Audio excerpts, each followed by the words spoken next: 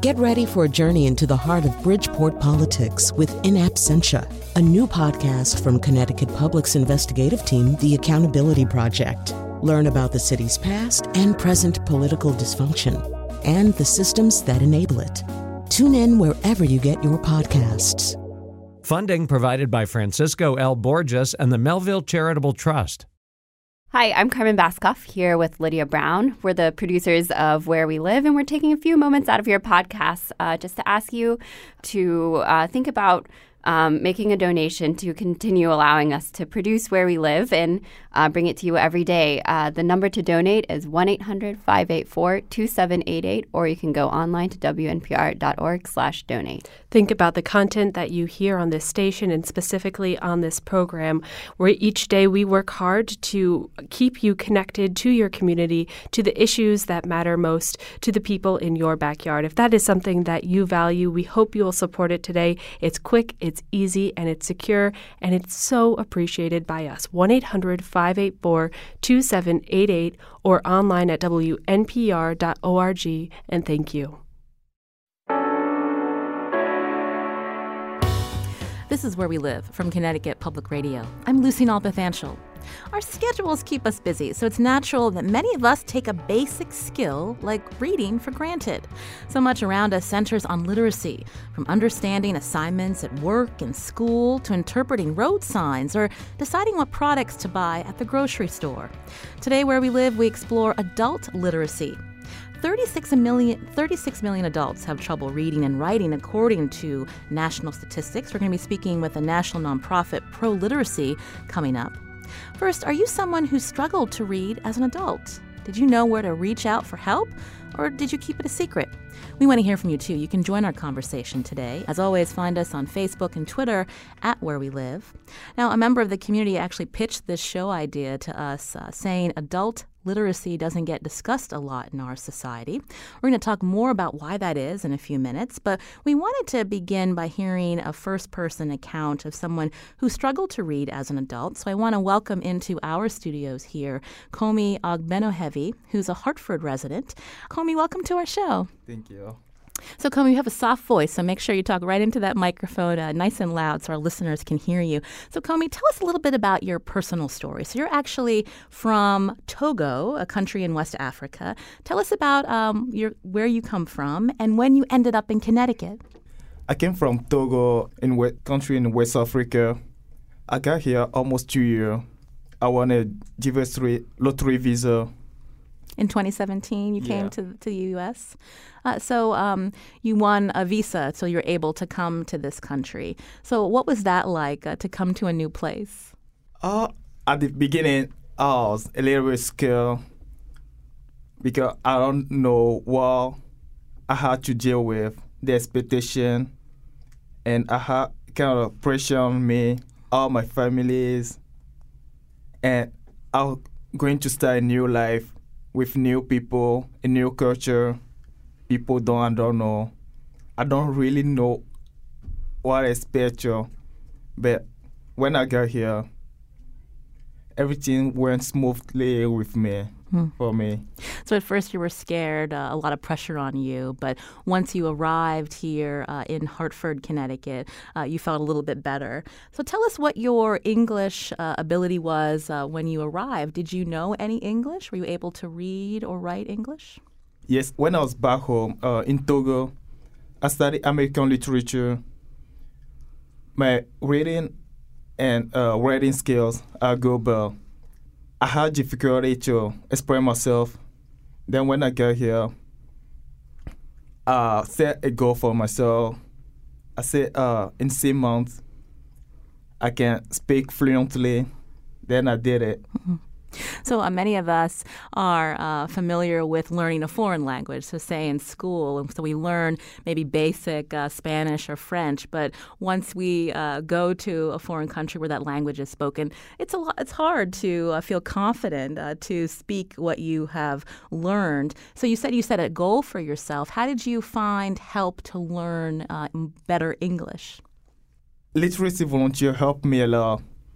When I got there, I was a little shy, and the tutor said, you're starting a new life. don't be shy. We are here to help you. Every time they come to me, you gotta talk. And if you have something, just say, if not correct, we just correct you. It will help you to improve yourself. And I did it. So you just mentioned Literacy Volunteers of Greater Hartford. So this is the nonprofit organization that you heard about. Who told you about this group? It's my uncle. When I got here, he said, seeing you know how to work now, you can start taking some class at Literacy Volunteer. 2 days when I got here, he brought me at LVGH. And I talked with Paula. I signed the paper. And the next week, I started with the classes. So in studio with us is someone from Literacy Volunteers who helped Comey, and her name is CJ House. She's Executive Director of Literacy Volunteers of Greater Hartford. CJ, welcome to our show. Thank you. Happy to be here. So Comey was telling us his uncle actually brought him to Literacy Volunteers to get better with English skills. So is that a common referral where community members know someone who's struggling and they say, hey, I know of a nonprofit that can help you? It's very common. Most of our students come to us through family members, through someone who is a student. Interestingly, we're seeing a lot of students coming through Facebook as well. They'll be messaging us through Facebook as well. But when Comey first arrived at Literacy Volunteers, he was very quiet. He was very shy. He was afraid to speak. And to have observed and been able to witness his journey from that scared person who arrived here with no family here, and to blossomed into who he is today is just one of the magical things we get to do at Literacy Volunteers. When new immigrants come to this country, one of the first things, besides finding a place to live, is they need to find a job. And so to not be able to understand what someone's saying or to read instructions, that can be a real barrier. Absolutely. It starts with one of the things I love most about what we're able to do is really get to the root of helping someone become independent. Once you have a command of the language, once you can communicate, so many other things become possible, including getting a job, learning how to take the bus to get to that job. So all of those things are things that are incorporated in the process. Mm-hmm. So, Comey, how often were you going to Literacy Volunteers to get better with your reading and writing during the week? At the beginning, every morning, Tuesday and Thursday morning, then Monday and Wednesday afternoon. And now Monday, Wednesday, and Thursday. And when you went to Literacy Volunteers, did you have the same person helping you each time, or just curious about the people that helped you when you went there? Yes, the same people. So, CJ, tell us about who the people are. Many are volunteers? Many are volunteers. We have about 225 volunteers between our two centers. We have a center in Hartford and a center in East Hartford. Comey started with us taking English as for speakers of other languages, the SOL classes. We start with wherever the student is and whatever the student's strengths are and whatever the student needs. So Comey needed to learn English, to speak English. His reading and writing skills were actually quite good and are still quite good, even better. But Comey also worked with our Career Pathways facilitator, who is a person who helps our students, once they have enough of a grasp of the language, to make that bridge between what's your next step. Your next step may be getting a job. In Comey's case, it was getting a job. It was also going on to college. So that's another professional. So there's a staff of we have 12 professionals, educators, career counselors who are there. And then we have the 225 volunteers who do everything from teaching the classes, teaching whether it's English for speakers of other languages or math or citizenship or basic literacy, digital literacy. We have labs where our volunteers are teaching there too. Whatever issues get in the way of someone getting to their goal, there's somebody there that will help them get that pathway. I understand, Comey, you're now in college, so by connecting with Literacy Volunteers, that helped you know how to apply? Yeah, they helped me.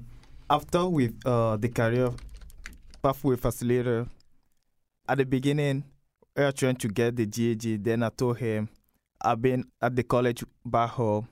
And he said, oh, that's good. you don't have to pass the GAG. I know some people at Capital that can help you get in college, and we did it. So you're now a freshman at Capital Community College, right in downtown Hartford. But you're also working. Tell us about where you work. I'm working at Dunkin' Donuts and downtown Central Row. And you mentioned that you started going there, but you're still going to Literacy Volunteers to continue to strengthen your skills. So what is your goal, Comey, once you graduate? Right now, my goal is get in law college, and I have people that are helping me now to achieve those goals. Last year at the gala, I met some lawyer, and that I'm still talking with right now. They're trying to help me to navigate through my goal. So you want to go to law school after completing at Capital Community College. CJ, he mentioned a gala, so this was an event where people heard Comey's story for the Literacy Volunteers. So every year we have an annual gala. Our gala this year will be on March 30th. Last year, Comey spoke and told his story to about 250 of our supporters, of our stakeholders, of our donors. And Comey was a little bit more nervous then than he was today to come on to the show. And by the end of the speech, he actually went back up and did an ad lib. So that was the point at which we realized that Comey's confidence level was growing as well. So he told his story, and I think one of the important things about having students tell their story is that this is very often a hidden population. People don't see people who are learning English as another language or are low literate and can read or write. And to know how hard that is and what a challenge it is to come and do that, to be able to share that story, it's just a whole lot more powerful coming from the student. And we're going to be hearing more about some of the challenges that people in the United States face who have trouble reading and writing. But I do want to thank Comey Ogbenohevi from Hartford, who again was taking and still taking English classes at Literacy Volunteers of Greater Hartford. Comey, you didn't seem nervous at all. I thought you did a great job. It's hard to talk on the radio. Oh, no. I'm confident now. Comey's real goal is he's going to be our next ambassador. We're going to get him to the UN. That's it. Well, Comey, thank you again for coming in to talk with us. It's a pleasure. From Connecticut Public Radio, this is Where We Live. I'm Lucy Nalpathanchel. Today we're talking more about this issue that we don't talk often about in our society, and that is many Americans, 36 million Americans, in fact, who struggle to read and write. We're going to talk about why that is and why that rate hasn't gone down in recent years. And we also want to hear from you. Are you someone who struggled with reading and writing as an adult? Find us on Facebook and Twitter at Where We Live.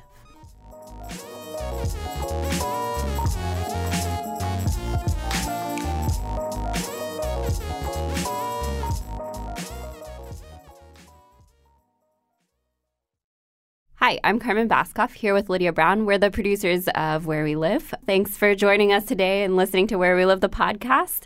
It does take a lot of work, as Lydia and I both know, to put together a show like this with so many different voices and coming to you, be a part of supporting that. The number to call, 1-800-584-2788, or go online to wnpr.org/donate. We are so happy to have you listening to this podcast. We found that oftentimes people don't even realize that it exists. They just think that we broadcast between 9 and 10 a.m. and 7 and 8 p.m.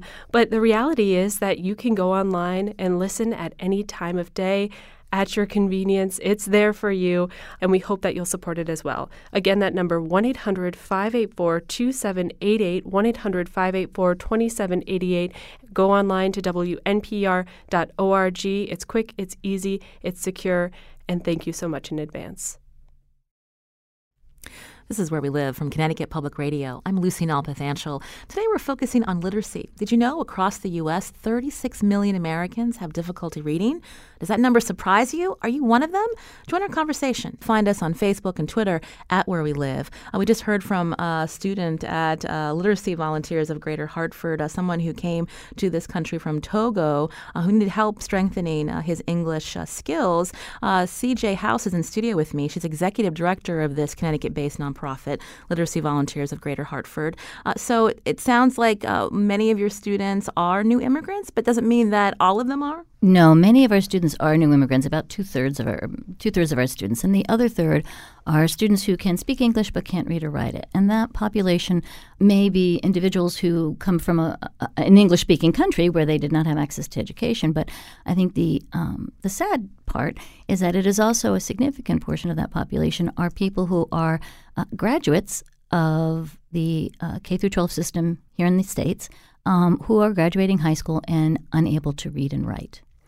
We talked about this national statistic, but maybe let's just drill down more into what you were just saying, CJ, about locally. I mean, how many people, how many adults in Hartford struggle with reading? So our city is in a crisis. The newest statistics that we have indicate that there are about 70%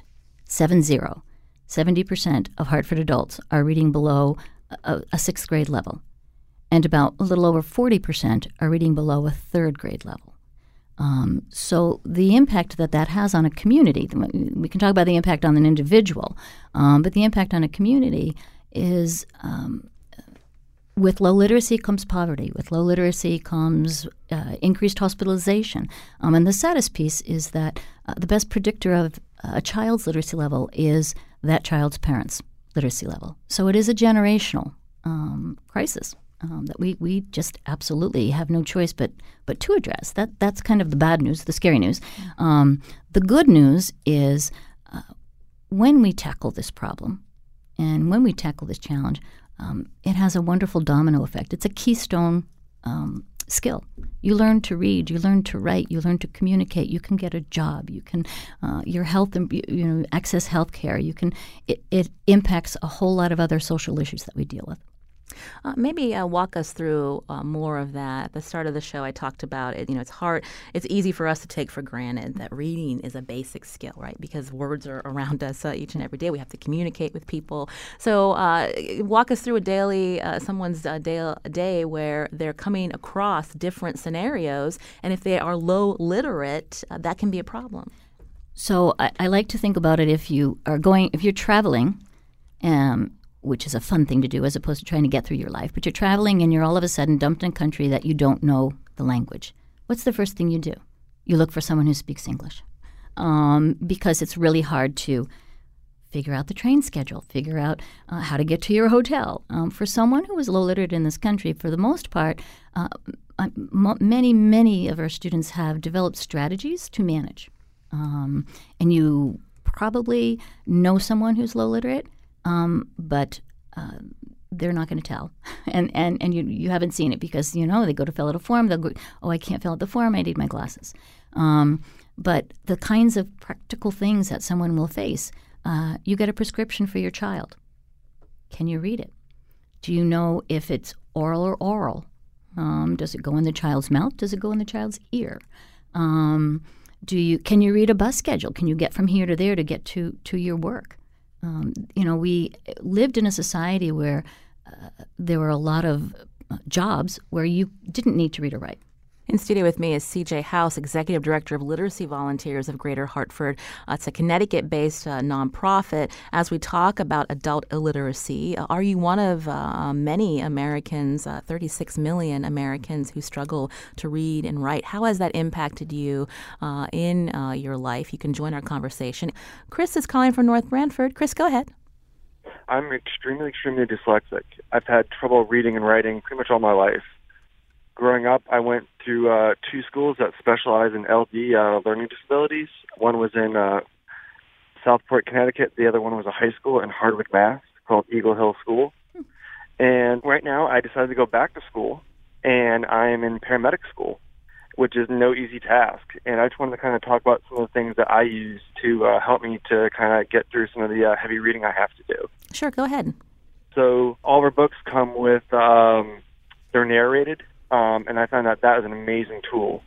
When you have to read, a few hundred pages a night or something like that, it allows me to get through a lot of material. And for the books that I don't have on tape, if there's a medical word I'm unfamiliar with, dictionary.com has a lot of pronunciation tools.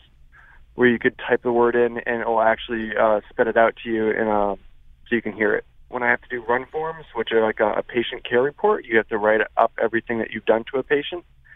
Text-to-talk, again, is an amazing tool, and sometimes it doesn't pick it up quite well. So one of the things that you can do is that you can actually have it read it back to you. And these are just some of the tools that I've used to kind of make myself successful. Well, thank you, Chris, for talking about that with us here on Where We Live. Coming up, we're going to talk more about the role that technology can play in helping adults who are low literate. But Chris mentioned, CJ, that he is extremely dyslexic. And so when your volunteers encounter adults who have learning disabilities, maybe mental health issues, how do you navigate that? Our program is center-based. All of our classes happen in one of our 2 literacy centers. There is a lot of good reasons for that, one of which is if a volunteer comes across a situation, whether it's a learning disability situation or mental health situation, there are professionals right there on staff to intervene who know how to help. I do want to thank Chris, who called in, because one of the great things that happens when you're in a class and have a community, you have people like Chris in your class with you who have been struggling with the same kinds of issues, who come up with great strategies for dealing with it. So there is that sharing of peer-to-peer. So that also happens in class, things like what Chris just said. You mentioned you have 2 centers, one in Hartford and one in East Hartford. When I think of individual communities, and there are many in Connecticut, oftentimes community centers, senior centers, libraries are places people feel comfortable to seek out help. So how do you get into those places? So we have a network out there of all kinds of providers, libraries, schools, who refer people over to us. There is a model of literacy, an old literacy volunteer model where most people think about one-on-one teaching in one tutor and one student in a library working on a book. We don't do that because adults learn better in groups. Because in a center, and our centers are. Both of them are on multiple bus lines, so they're very accessible. But in a center, you can provide a real sense of community, which we know helps adults keep coming to class. That's one of the big challenges. When you're an adult and you're going to school, you have a whole lot of other things going in your life. I always like to say, how many of us start on Monday and say, I'm going to go to the gym 3 times this week? And how many of us get to the gym 3 times a week? Well, these are people who are committing to come to class 3, 4, 5 times a week. Along with work, along with managing their families. So having a community of people, students and tutors, volunteers, who are right there, who are looking forward to seeing you, who want you to be there in class, who are going to give you grief if you don't show up, that is an incentive to get people to come. So there really isn't the necessity, and it actually isn't a great model, service delivery model, to have people all over the place. We also are able to support our tutors. Again, as I say, we've got educators on staff, and there's an accountability measure where we know what's going on in the classrooms, what's working, what's not working, how we can intervene to make it a better experience for the student.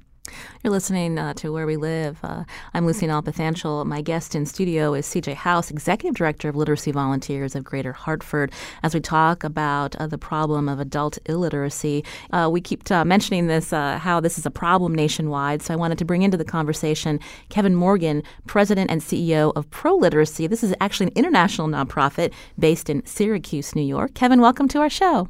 Thanks for having me. We've been talking to CJ from Literacy Volunteers of Greater Hartford. This is a member of Pro Literacy. So let's talk a little bit about why adult illiteracy is not often discussed in our society, Kevin.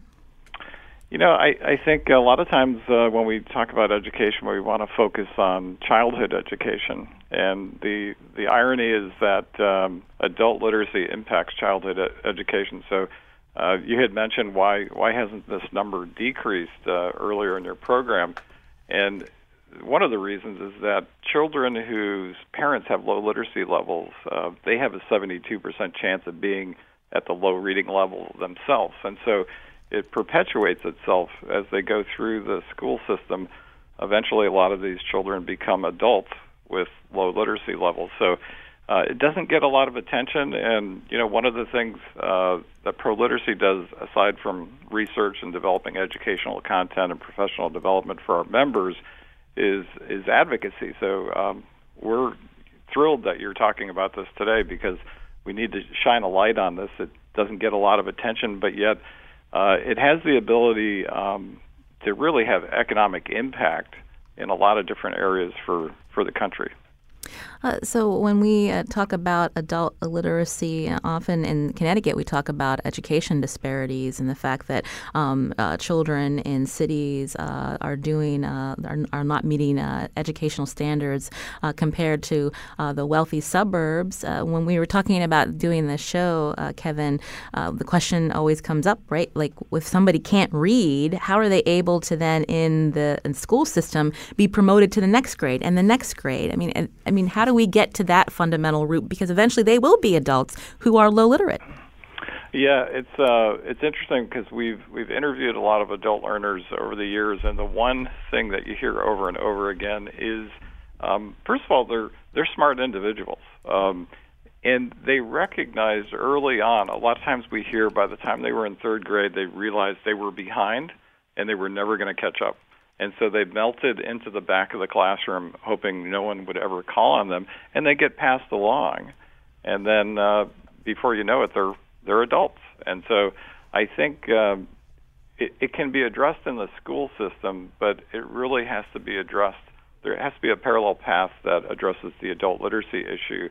Otherwise, you'll just keep, facing this situation where we're looking at trying to improve K through 12 test scores, but in reality, we have to also look at increasing adult literacy rates as well.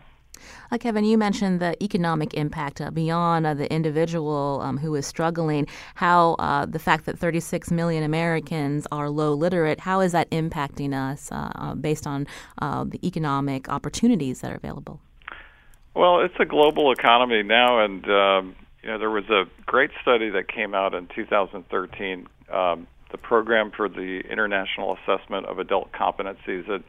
It measured 24 developing countries' reading, numeracy, and the ability to interact with technology on a daily basis.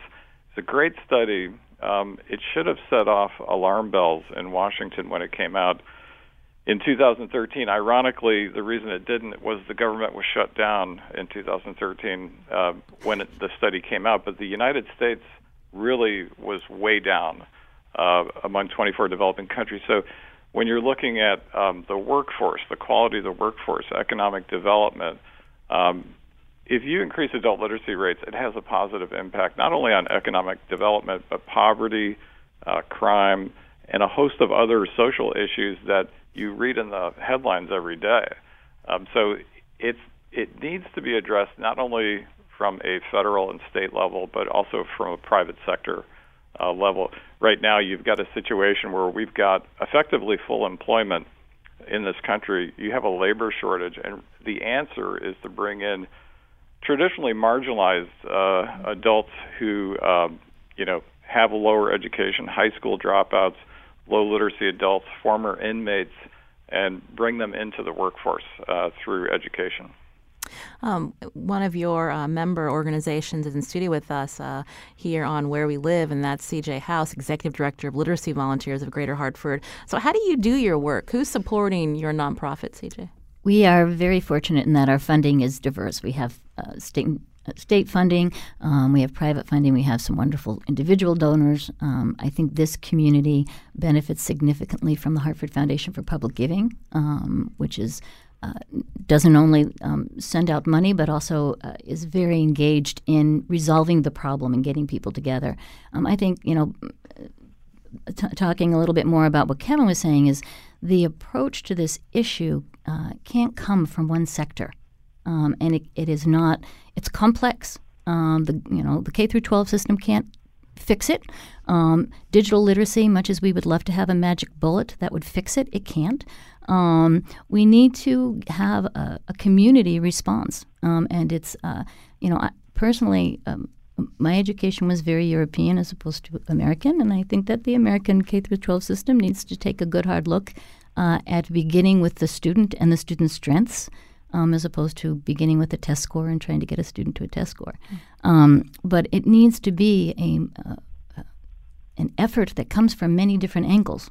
When we have an individual student coming in who needs to learn English, that's a beginning point.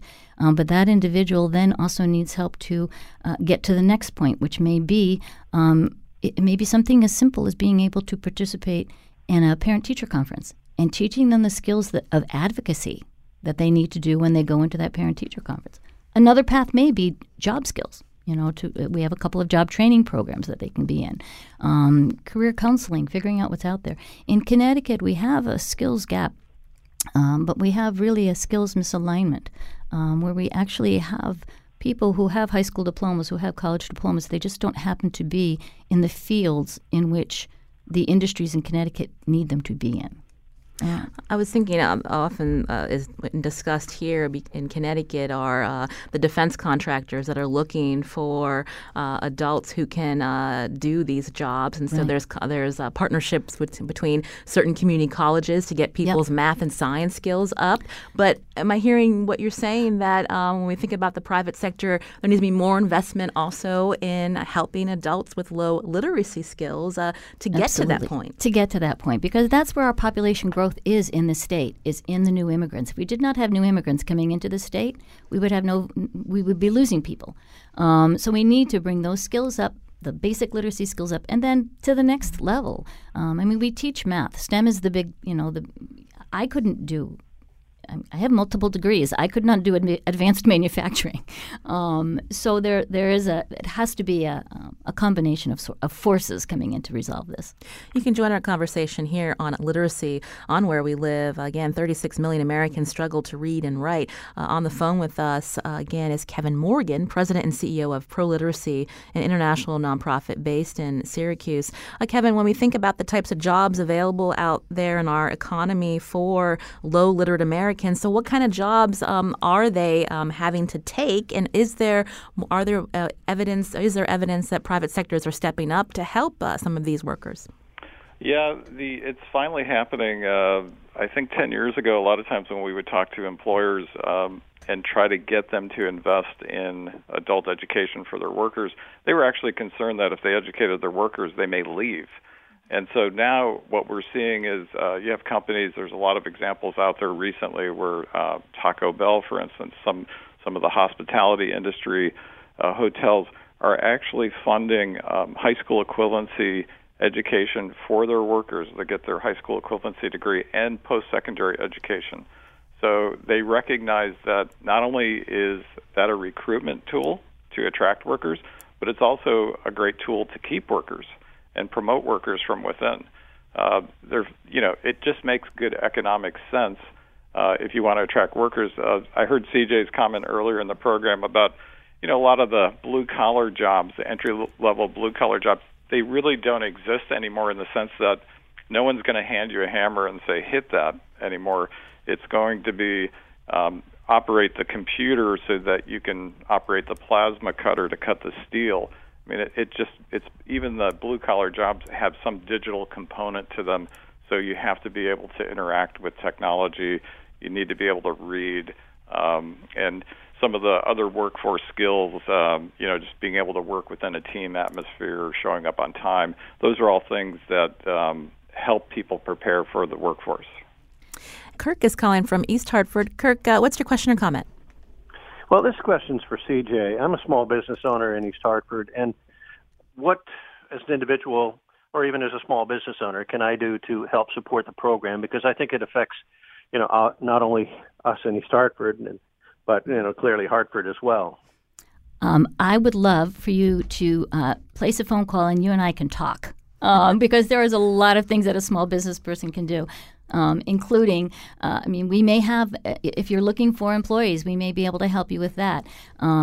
We may be helpful to just get the word out to your employees that we are a service that is available in East Hartford. You probably have some employees who are low literate that we could help. So let's talk, please. So we'll pass along Kirk's phone number to our in-studio guest, CJ House, Executive Director of Literacy Volunteers of Greater Hartford. CJ, thanks for coming in today. Thank you. Also on the phone with us was Kevin Morgan, President and CEO of ProLiteracy, an international nonprofit based in Syracuse, New York. Kevin, thank you. Oh, my pleasure. Thank you. This is Where We Live. I'm Lucy Nalpathanchel. Coming up, we're going to continue our conversation about literacy, learn more about advances in technology to help people who are low literate. Find us on Facebook and Twitter at Where We Live.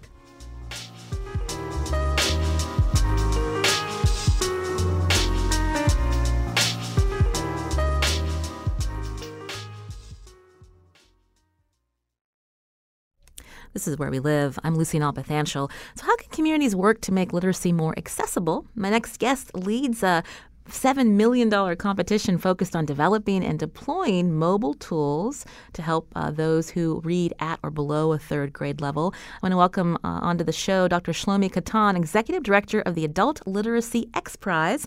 Shlomi, welcome to our show. Good morning, Lucy. Thanks for having me on. So this sounds exciting. What is X Prize exactly?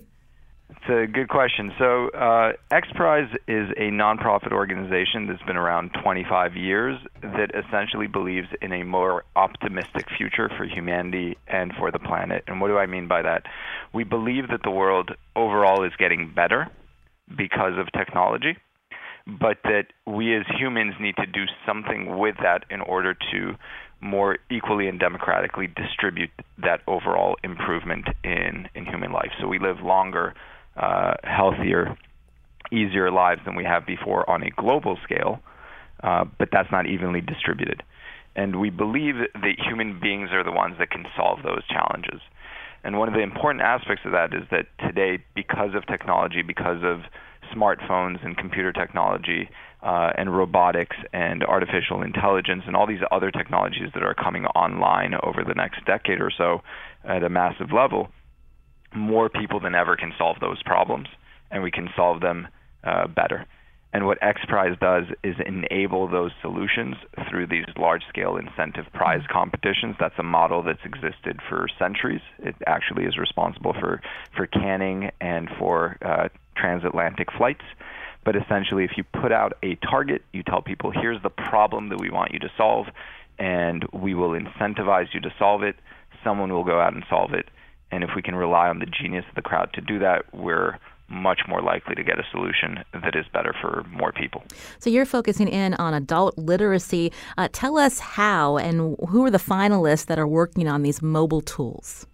Yeah, so X Prize works across a number of sectors, ranging from ocean health to oil cleanup to space exploration, and then, of course, education. That's one of the challenge areas that we believe is important to address. The Adult Literacy X Prize is a competition for mobile app developers to develop the type of learning technology that adult learners can use anytime, anywhere to improve their literacy skills. It targets both native speakers of English and English language learners who read at or below the equivalent of a third grade level, to use kind of a colloquial term for that. And we launched the competition just about 3.5 years ago in June of 2015. At that point, there weren't a lot of technology solutions available. In fact, if you look at mobile apps, there were only 2 companies in the world that were developing mobile software for adults at this level of skill. We put up a prize, $7 million in total. We had 705 teams pre-register, 109 teams actually register to compete, and today we're down to 5 finalists. And those 5 finalists include a startup from California, a company that's been in K-12 education for over 20 years in San Diego, California. We have one organization that is a university team competing out of Amrita University, which is the top-ranked private university in India, as well as a collaboration amongst LIFT, which is Literacy Instruction for Texas, a 57-year-old nonprofit serving adult learners in Greater Dallas, collaborating together with Southern Methodist University, both their School of Education and their School of Engineering. And then finally another startup started by technologists in Hong Kong and educators in the United States. So those are the 5 finalists. They've all built a diverse set of learning tools that seem to be working really well for the adults who use them. On the phone with me is Dr. Shlomi Katan, Executive Director of the Adult Literacy X Prize. We're hearing a little bit about the finalists for this $7 million competition to create mobile tools to help those who are low literate or reading at or below a third grade level. Once you choose the finalists, how do you expect to then have access to those who really need it, those who live in high poverty areas? And I'm just curious about how long that can take. I think there's two levels to that question. One question is the access that adult learners have to the devices and to the online capabilities that will make it possible for them to access these tools. And then the second is, how do you actually get market penetration? When we launched the competition, about 2/3 of low literacy adults in the United States had regular access to a mobile device, whether it were a smartphone or a tablet. Today, that number is creeping up to close to 80 to 85%, pretty much in line with smartphone penetration for the general population, which makes sense when you think about it. When about 15% of the adult population in the United States is low literate, then you wouldn't be able to get the close to 90% penetration of smartphones that we have in the general population without making significant inroads into low income and also low literacy communities. Now, what these smartphone users usually don't have is robust data plans. So they'll use prepaid phones, and they'll also use publicly available free Wi-Fi, be it at the library or at a coffee shop, or increasingly more and more cities and municipalities are providing free Wi-Fi access throughout the city.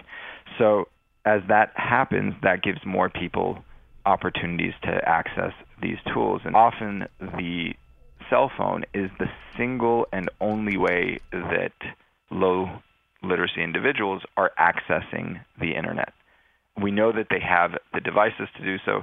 Often there's some usage gaps, maybe not the same level of fluency in terms of using something like the App Store or Google Play, but nonetheless have access to the tools and know how to use them and precisely to address the needs that those individuals have, just like all of us do. So that's the first piece. The second piece, though, is a question of go-to-market strategies and penetration. As with any company, we know that some companies will be commercially successful and some won't be, regardless of how effective their tools are. So one of the things that X Prize is doing together with the funders of this competition, so this is a competition that was funded by the Barbara Bush Foundation for Family Literacy, which is a 30-year-old foundation serving family literacy needs in the United States, and the Dollar General Literacy Foundation, which has a similarly long history of funding adult education organizations throughout the country. They funded the Adult Literacy X Prize.